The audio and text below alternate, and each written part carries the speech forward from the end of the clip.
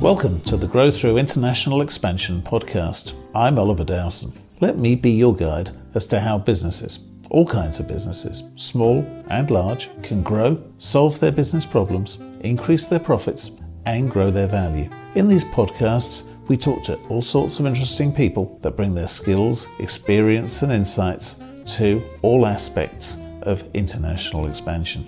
I hope you like these podcasts. If you do, subscribe and keep listening every week. We love comments too, and do share and tell others, and check out our resources on our growinternational.org website. Extinction Rebellion is bringing political attention to climate change again.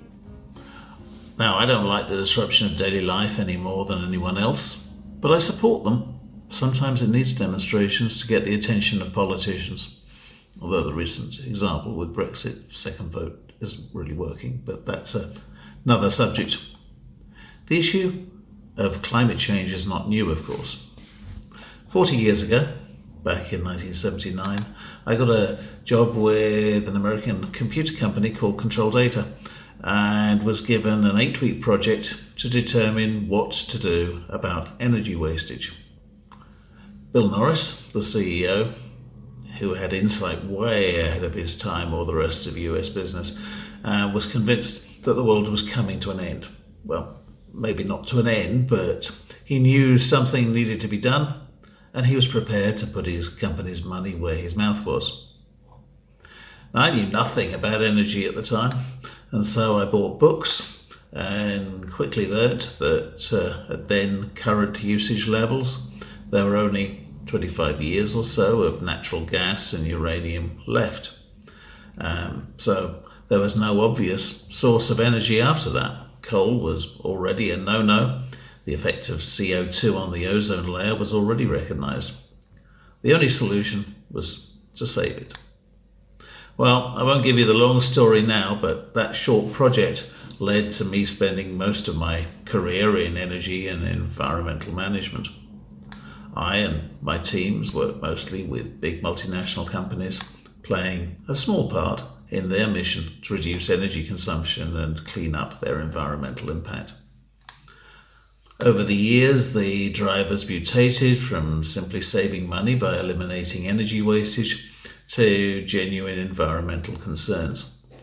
I have huge respect for the thousands of committed individuals that I met in some of the world's biggest companies, all working to do whatever they could to achieve those improvements, and with them to better the future of our planet.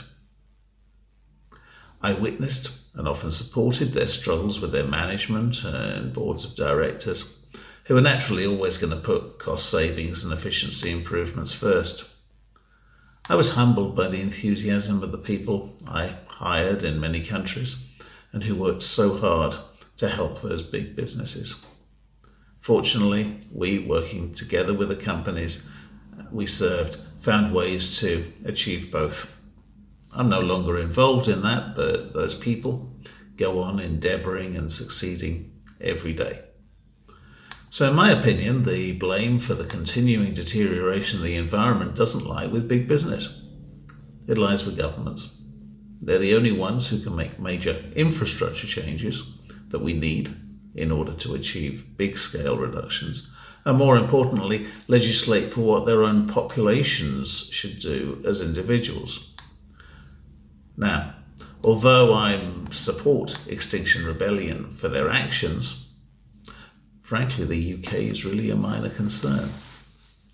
When it comes to emissions, CO2, particulates, or any other kind, the big polluters are the USA, India, and China.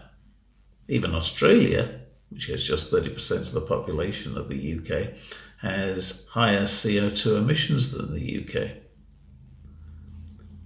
Now, the USA, an awful lot of people do care, but those in power, frankly, really don't, or at least they don't seem to. They deny climate change. They just want to get richer. You know, as I get older, I get increasingly targeted by advisors telling me that I need to be planning my inheritance.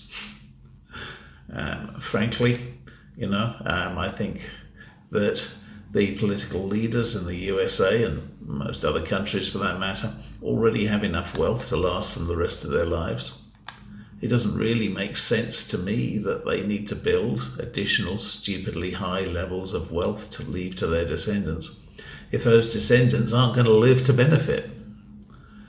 So without mass mobilization of the population, Extinction Rebellion on a huge scale, I really don't see it changing. Instead, it'll probably take a new government and a real catastrophe to wake up a change in the USA. I have to give some credit to China. They're actually doing something about their dependence on coal and reducing their emissions. China's the only country on earth where dramatic change can happen really quickly. Mostly we in the West are worried about changes that are risky to us, so good ones like this get overlooked.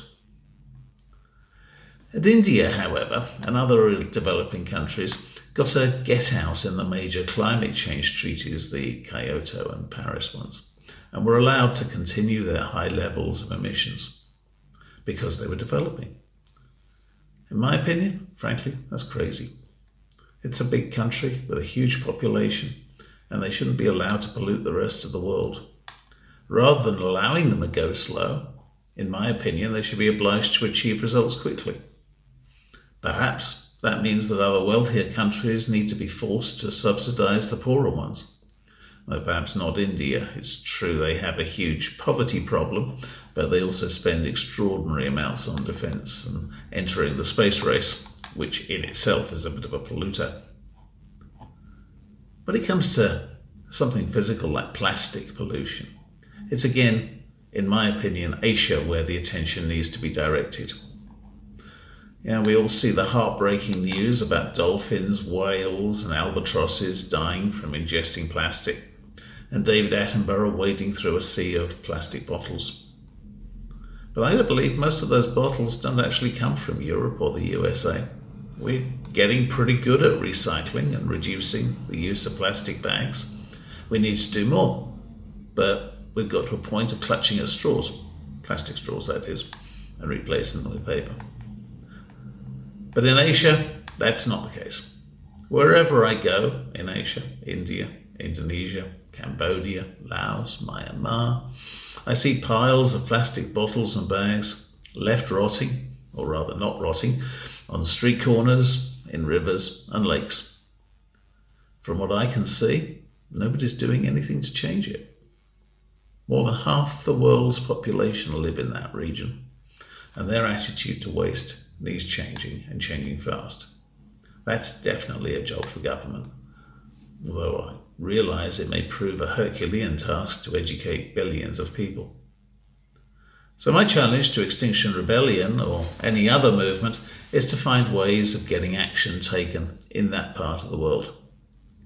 However good we get in the West, and we do definitely need to get better, we don't represent the bulk of the issue. To get the bang for the buck, action needs to be taken in Asia. I hope you enjoyed listening to this conversation and this podcast. I really welcome your comments and also suggestions for future conversations. We post new content every week, so please do click on the subscribe button and follow this, the Grow Through International Expansion podcast. You can also find the transcript, other articles, and detailed resources relating to this episode on our website, growinternational.org. There, you can also join as a member for future updates and find all our other articles, videos, and podcasts, and benefit from other features, including free consultations and independent online advice. Again, that's www.growinternational.org. Until next time, this is Oliver Dowson, wishing you success and reminding you that international expansion may be easier than you may think.